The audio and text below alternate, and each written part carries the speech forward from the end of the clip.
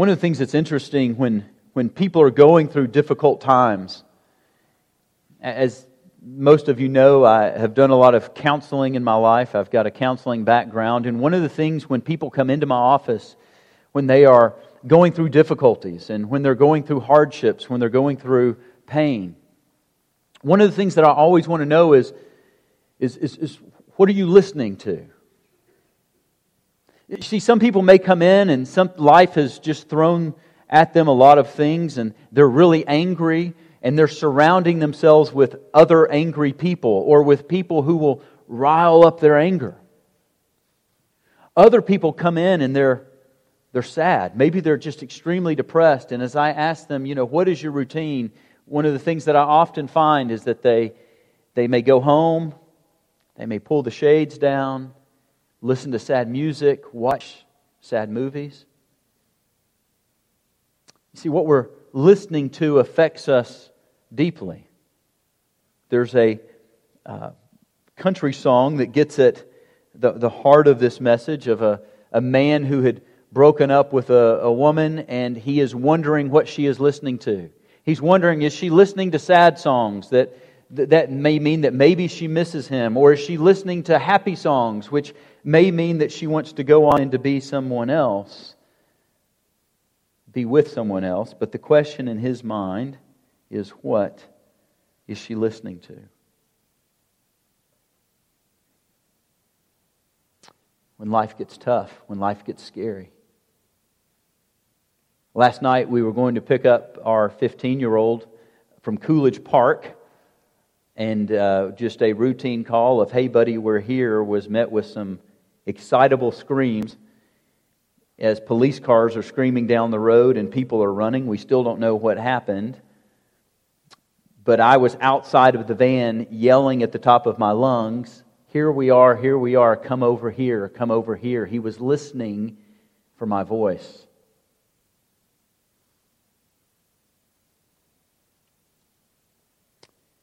Consider the situation of these disciples. Consider what they're going through. Jesus has just performed all these miracles, and He's pulled these men to the side, and He's asked them this question, "Who do the crowd say that I am?" And they answered. And then He narrows the focus and says, "Who do you say that I am?" And they say, "Thou art the Christ." And then Peter, after Jesus explains, Jesus says, "That's right." After Peter hears Jesus' explanation of what's going to happen next, that He's going to go and He's going to die and He's going to rise from the grave, Peter pulls Jesus aside and rebukes him. And then Jesus utters the words, "Get behind me, Satan." What must have been going on in Peter for him to even want to utter that response to rebuke Jesus? And then, as we heard last week, Jesus goes into this message with His disciples of what life is going to be like following Him. Deny yourself. Pick up your cross. Follow me. If you're going to follow me, you're going to lose everything.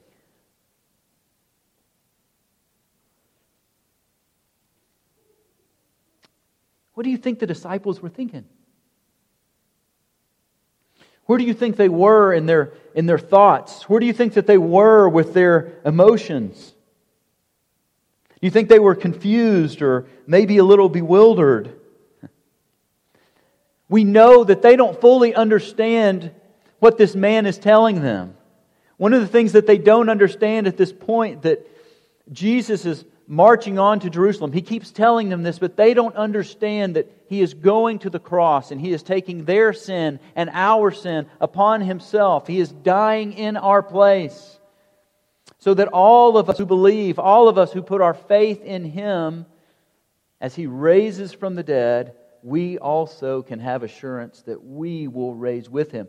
They didn't understand this. They didn't get this. They haven't seen the beauty of this horrible thing that we call the cross and the crucifixion. They haven't seen it yet. And they don't understand the significance of the resurrection and the fact that Satan will be defeated. And so as they're here with Jesus, They're not getting it. My speculation is that they're kind of stuck in maybe some of their insecurity. Maybe they're kind of stuck in some of their fear. They just maybe don't know which way is up. You know, I somewhat compare the scripture that we went over last week, verses 34 through 37. I wonder sometimes if maybe the disciples heard Jesus' words kind of like we hear a cancer diagnosis, but a specific cancer diagnosis. Let's say that you're in and you're seeing the doctor, and the doctor comes and says, "Hey, listen, the news is it's cancer. But," and I know this doesn't exist, but for the sake of a sermon illustration, I can manipulate things. There's a 100% cure rate. But the treatment is going to be extremely difficult. The treatment is going to be so harsh that you might wish that you would die at times, but you're going to get through it, and the cancer is going to be gone, and you're going to be healed. You see, some, as they're hearing the doctor talk to them, they never get past the word cancer. They never get past the word cancer. And I think this was maybe how Peter was when he was rebuking Jesus. He just never got past the point where Jesus said he was going to die. Some may hear this doctor's prognosis, and all that they can look at is that it's going to be a tough road, and they can't celebrate the reality that there's a 100% chance that you're going to be cancer-free at the end of this treatment.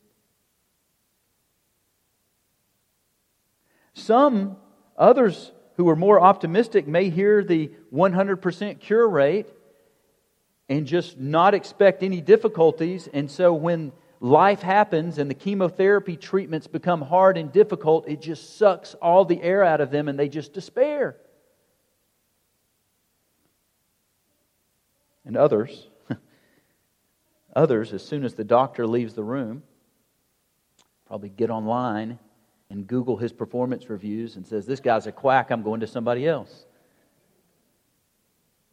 Aren't these all responses we have to news? That what's at play is that we're complex as human beings, and we hear things and we see things and we process things in a certain way. And the point of our message today, the point of this passage, is that Jesus knows where these men are, and He's not willing to leave them there. He's not willing to leave them there. Jesus is wanting to bolster their faith. Jesus knows what these men are going to go through. He knows where He needs to get them as their leader, and He is building into them, and He is molding them, and He is trying to bolster their faith and give them courage and infuse them with things that will help them on the journey that they will complete.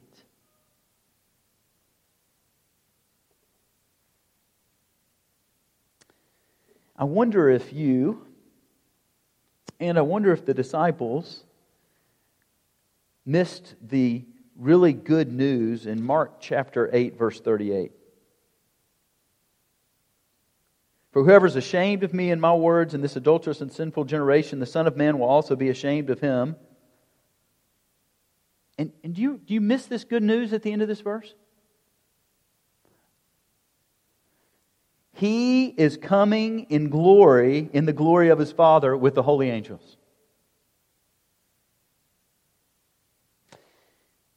And when they heard this, and when we hear this, that He's coming in glory, the glory of the Father, there's no greater glory that He could come with than with the glory of the Father, the glory of God.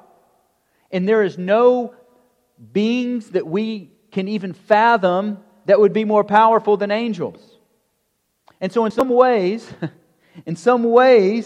I think the disciples should have, and we should take solace and great comfort and enjoyment and courage in the fact that He is coming in glory of His Father's glory with holy angels. And not only that, but then He turns to them and says this: "Truly I say to you that there are some of you who are standing here who will not taste death until they see there's no greater thing than this, the kingdom of God, after it has come with" what? Power. that the words that our Savior is using to encourage these disciples of glory and power, that they should hear these words and they should get a vision of what's going to happen, and they should be encouraged. Little did they know, these three men in particular, Peter, James, and John, little did they know what Jesus was getting ready to do. The miracle that we read about in this passage is greater than any miracle in the Scripture except for the resurrection itself. The design of this miracle is to build something into these men so that they would become men who would deny themselves, who would take up their cross, who would follow Christ, who would live unashamed, and who would gain everything because they're willing to give up the passing, fleeting treasures of this world. You see, Jesus isn't calling these men, and He's not calling you, and He's not calling me to a blind faith. That's not what He's doing. Jesus doesn't just say, "Hey, trust me." The very coming of Jesus puts on display the goodness and the promise-keeping of God in such a way that when you truly see this man for who he is, the only natural conclusion is to follow him.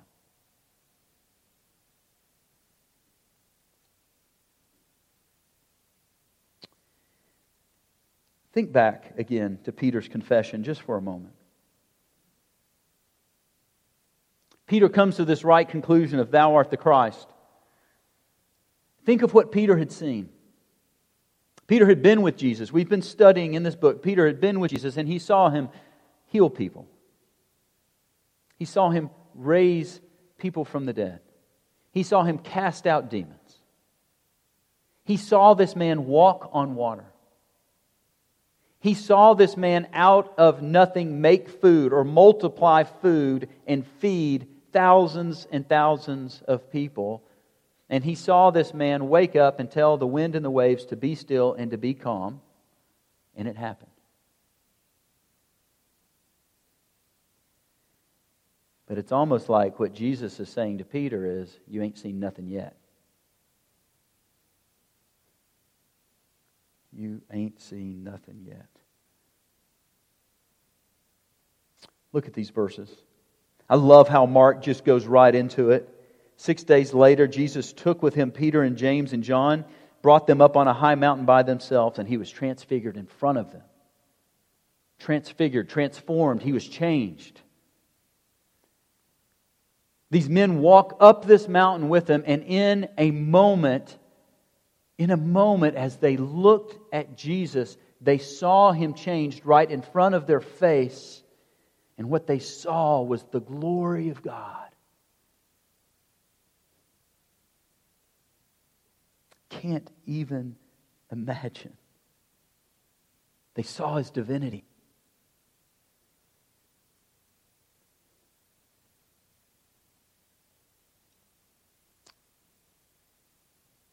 The radiance of His glory.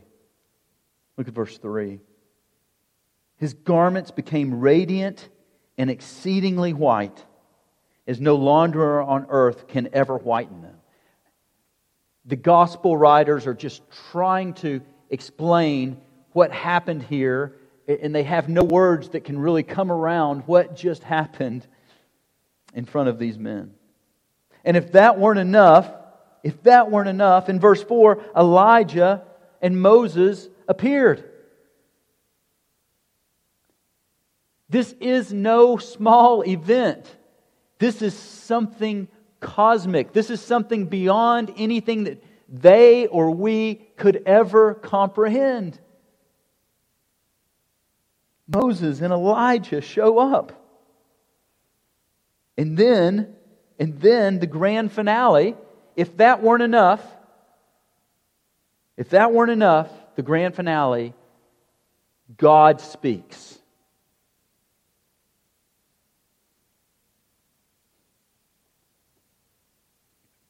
What a scene. What a moment. And if you know your Bible, one of the things that may come to mind is that you know this isn't the first time that God's glory has been seen. And if you don't, I'm going to give you just a little bit of a glimpse into that one of these men that were here, Elijah, in a time in Elijah's life where he was bewildered, where he was confused. Elijah had just gotten into the battle with the Baal worshippers, and God had done this great and wonderful miracle, and Elijah was just full of who God was. And then when the queen wanted to kill him and started to chase him, he flees and is in just this moment of panic and despair and anxiety, and he's frustrated, and God takes him and puts him in the rock and shows him His glory. But Elijah, when he sees God's glory, has to cover his face because he knows you can't see that and live. And oh yeah, by the way, the other man here, Moses had seen a glimpse of this as well. Moses was out in the wilderness. The people were supposed to be following. He was God's spokesman. He was speaking. He was leading the people out on a journey to the promised land that God had provided for these people. And God had made this promise that Moses said, God, will you go before us? Will you send your angels in your glory before us? And will you fight for us? And will you help us? And God says, I will. And then Moses, still just a little bit unsure, said, hey, can you boost my... What an ask this is. Can you boost my confidence a little bit more by showing me your glory? And God, in His mercy, does it. But He only sees the backside. Right? There's this imagery here again of this mountain and this light that Moses, just being in the presence of God's glory, the brightness shone off him. And so what we have a history of and what we see is that God has worked this way before. That God, in order to work in His people and to lead them on a journey that's going to be hard, that might be difficult, but lead them into a place that He has provided, that God doesn't leave them just haphazardly with a blind trust. God comes along and reveals Himself to them. And what we have on this mountain is God revealing Himself to these men. When they saw His Son, they saw Him. And when they see His Son Jesus, what a beautiful moment where they don't have to cover their faces. But as they see this man, they are seeing the glory of God.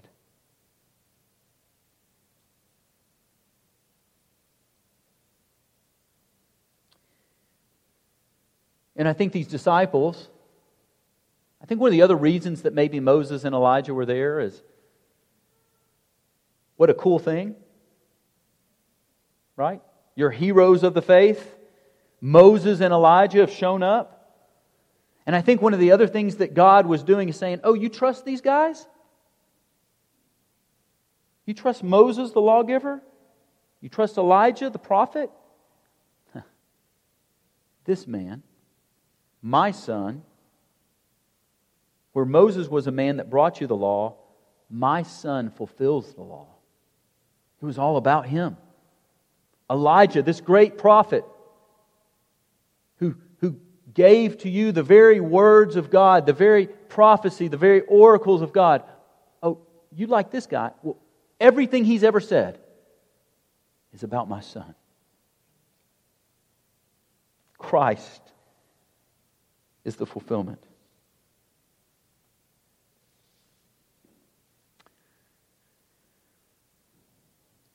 Have you ever gone to maybe some of us younger folks don't go to the theater anymore to see actual productions. So have you maybe ever watched a movie And one of the things that maybe happens in the scene of the movie is that maybe there's just a really busy scene and there's all sorts of things that are happening. And then maybe the scene goes white or the camera just zooms in on, and the point is to bring the focus on just maybe one single thing or one single person. One of the things that I think we miss in this account is God doing this. Because here, as you have Moses and Elijah and Jesus, and they're talking, which is kind of cool. Then all of a sudden, notice in verse 7, and I want you to get the implications of what I think is going on here. The three of them are there. These men are watching what is taking place. They're blown away by what's taking place. And then a cloud forms, overshadowing them. And here comes the voice. And in this scene, it's almost like if this were portrayed in a movie, that the scene goes white, the voice comes forward, and then in verse 8, they all looked around all at once and saw no one with them anymore except Jesus alone. And I think sometimes when we read that, we think, oh man, where did Elijah and Moses go? That's not the point. The point is that the focus needed to be on the right thing. That as the scene is changed in front of them, the focus had to be the right thing. And there needed to be no mistake that these men needed to look at Him. Jesus Christ stands alone. There is no one like Him. He is the sovereign King of the universe. And we and the disciples need to make sure that we get this. And God is so insistent that we get this and that we understand this, that He just didn't let the scene unfold, but God inserted Himself and He spoke. He spoke. And you may remember, this isn't the first time in this gospel that we have heard God speak, and He said something similar in the beginning of Jesus' ministry. And back then we said that, this seemed to be a quote from Psalm chapter 2, where it's talking about the King that is coming. And at the beginning, after Jesus is baptized by John in the river, God speaks. And He says, what? This is my Son, in whom I am well pleased. God puts His seal on this man, Jesus.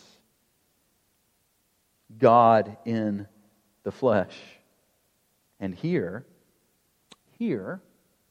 notice the ending change. This is my Son, listen to Him.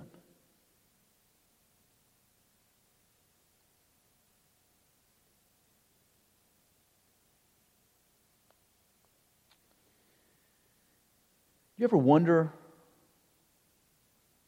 maybe you were reading this text. That's always a good thing to do, is to read the text we're going to be going over maybe before Sunday. Or maybe as I was reading this text, did it go in your mind, man, I wonder what Moses and Elijah and Jesus were talking about. Well, you're in luck, because Luke tells us. If we were to go to this same account in Luke tells us the conversation. Luke tells us in chapter 9, verse 31 of his gospel, that they were speaking of His departure that was going to take place in Jerusalem. So what they were talking about was what we would call the Passion narrative. What they were talking about, that Jesus was going to Jerusalem. He was going to be tried. He was going to be killed. He was going to be put to death. He was going to rise again. They were talking about that departure. They were talking about that road to Jerusalem. Now, something that's interesting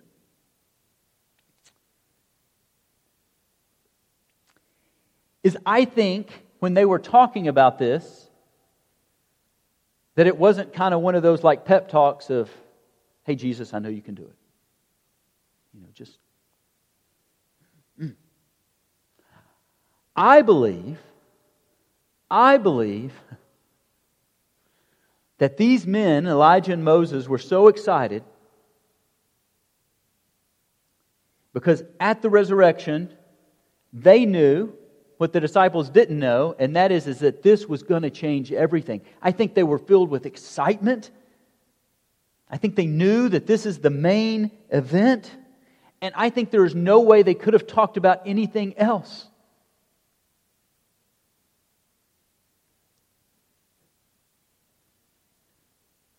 And as Luke tells us this is what they were talking about, he uses this real interesting word that's translated into our text, departure. And you do not have to be a Greek student to read the word in Greek that is used here where it says departure. Even the symbols are close enough to our English letters in this case for you to understand what word it is. And the word is Exodus.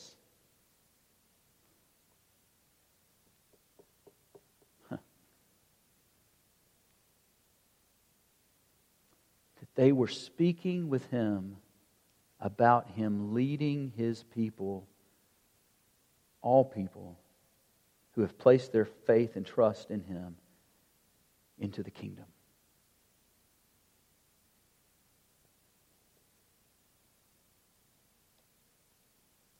Listen to Him. Listen to Him. In fact, some scholars believe that this phrase, listen to Him, is a quote from Deuteronomy, where God is saying that there would be a prophet raised up, and it's saying, listen to Him. He will take you to where you need to go. Listen to Him.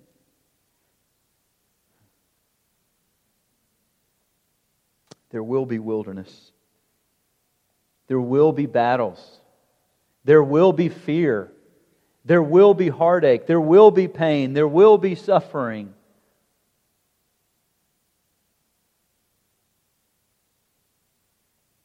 Listen to Him. Trust Him. Never lose sight of who He is. Never grow weary of hearing what is said, hearing what is promised. Now, I'm the type of person who likes to share what I see. When I see something that really excites me, I like to share that. Like even last night, I've told some of you about the scene last night, even before the sermon, of all the people kind of rushing out of Coolidge Park. The boys were immediately on their phones checking on other friends, but also it was kind of a thing like, oh my goodness, can you believe what happened? And can you imagine if you were one of these three men coming down the mountain with Jesus, what you would want to do? You would want to just proclaim it. You'll never believe what we saw. And that's what makes verse 9 so mysterious, where Jesus says when they were coming down the mountain, He gave them orders not to relate to anyone what they had seen until the Son of Man rose from the dead. And this is pointing to the reality that they still didn't get it. That they were experiencing things and viewing things that would stick with them, but they wouldn't fully grasp until they saw what this event was pointing to, the resurrection. And then at that moment, things would start to come together. Things would start to come together. Now, if you were walking down that mountain, what questions would you have? Would you even be able to speak at all? Some of you are more processing people, might just be like, I got to sit down for a minute. What in the world is going on here? One of the things that points to the reality that these men didn't get it is, look what question they were asking. Look what question they were asking. They were worried about theology. Verse 11, they asked him, saying, "Why is it that the scribe said that Elijah must come first?" And Jesus could have said, "You guys, come on. Do you not see what you just saw?" Jesus essentially says that, but in a more loving and kind way. He answers the question. He said, no, that's right. Elijah does come first. And notice what he says. Again, notice what he's pointing to. Elijah has come. I'm here. He doesn't want them to miss it. He doesn't leave them where they are. And did they get it? It may be a little disheartening. Sometimes it is disheartening sometimes it's disheartening, sometimes it's encouraging because of where we are to read through the Gospels and see, these disciples, and you see this event happen, and then you go over to verse 30 and 32. Just a little bit later, from there they went out and began to go through Galilee. And he did not want anybody to know about it, for he was teaching his disciples and telling them, "The Son of Man is to be delivered into the hands of men. They will kill him, and when he has been killed, 3 days later, he will rise." And in verse 32, they did not understand this statement, and they were afraid to ask.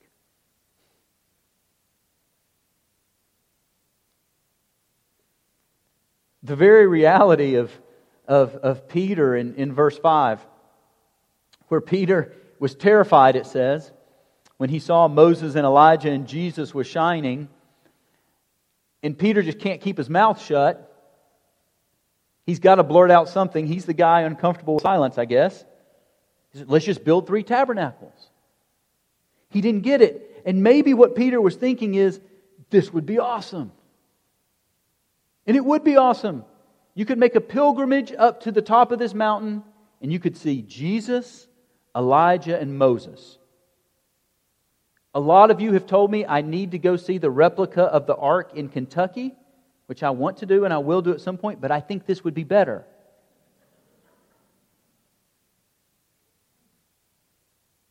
But it also demonstrates that Peter just wasn't getting it. That Jesus is continually saying, no. I'm going to die, and I'm going to rise. I'm going to die, I'm going to rise. And they just don't get it. Until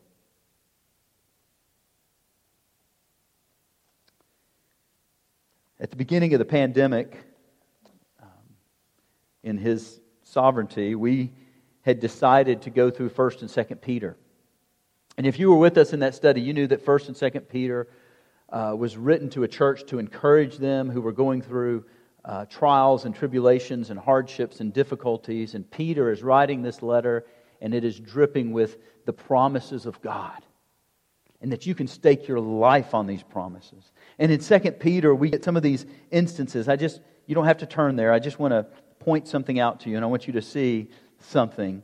But in 2 Peter chapter 1, verses 3 through 5, he's talking about Jesus. Seeing His divine power has granted to us everything. So in Jesus, you have everything pertaining to life and godliness. You've got it. It's there. And then he says, act on it in verse 5. And then a little bit later in this same chapter, in verse 12, Peter says, I will always be ready to remind you of these things, even though you already know them and have been established in the truth. And then notice what Peter is saying here. Peter's saying, I'm going to remind you of these things because my time in this body is coming to an end.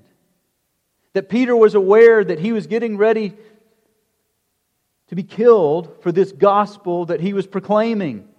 He was getting ready to be killed for proclaiming the death, burial, and resurrection, and he was urging his readers to trust Him. And notice, as he's doing this, in verse 15 it says, I will also be diligent that at any time after my departure you will be able to call these things to mind. That if he leaves, if he is killed, that he wants them to be able to call these things to mind. And notice what he grounds this in. Hear these words. Peter got it. We did not follow cleverly devised tales when we made known to you the power and the coming of our Lord Jesus Christ, but we were eyewitnesses of His majesty. For when He received honor and glory from God the Father, such an utterance of this was made to Him by the majestic glory, "This is my beloved Son, with whom I am well pleased." And we also ourselves heard the utterances made from heaven when we were with Him, where? On this mountain.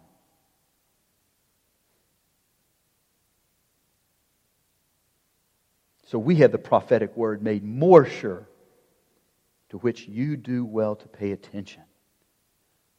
Church, what are you listening to?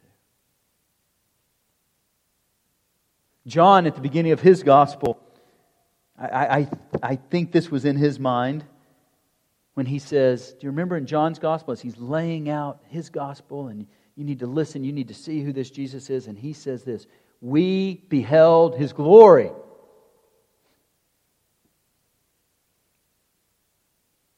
What are you listening to? Are you looking at who He is and what He has done? And you may say to me, "Lewis, we are on top of a mountain, and I haven't seen Moses, I haven't seen Elijah, I haven't heard an audible voice, and nobody has turned white." And I want to give you something, I want to be nice. Do you know what a miracle this book is? We can open this book and we have the very words of Jesus. This man whom God said, "Listen to him." God Himself in flesh has spoken, and He has written it down in a book. You will do well to pay attention to it. And not only just paying attention to His words, but that we get to see who He is and how He acted. And we are to read this book, and it should bolster our faith, and it should bolster our confidence. And that's not all He's given us. You see, when we come into a relationship with Christ, we also get His Spirit. His Spirit lives inside of us, and it helps guide us into all truth. It helps convict. It helps us to love our Savior better and to love others better. And we're also given prayer that Jesus Christ is interceding for us so that we can go to God and we can pray that our will would be conformed with His, so we're not left out here just scrambling around.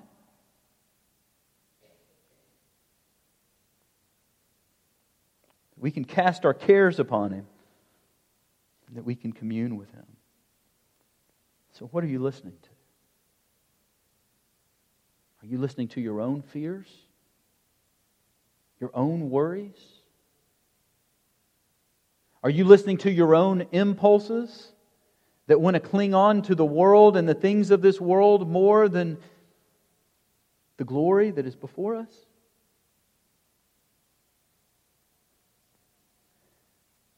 Or is what you're listening to producing in you a boldness?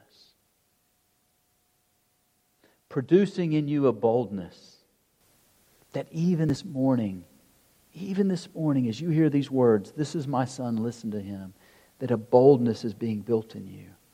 A boldness that leads to the courage to deny yourself. That leads to the courage to pick up your cross. That leads to the courage to follow Him. And leads to the courage to not be ashamed of this gospel. Because this gospel is the power of God for salvation. Let's pray. Heavenly Father,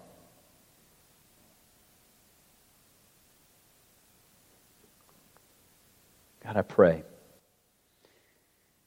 that we would see in the hearing of your word the glory of your Son. And that as sojourners, as those who are on this path this morning that you would have us on, that we would be encouraged. That we know that the journey is difficult, but we know that one day we will be changed. And God, I thank you that you're changing us now. I thank you that you're changing us now. Help us to live a life. Help us to live a life in your grace and in your truth, and as encouragers to one another. It's in your Son's name we pray.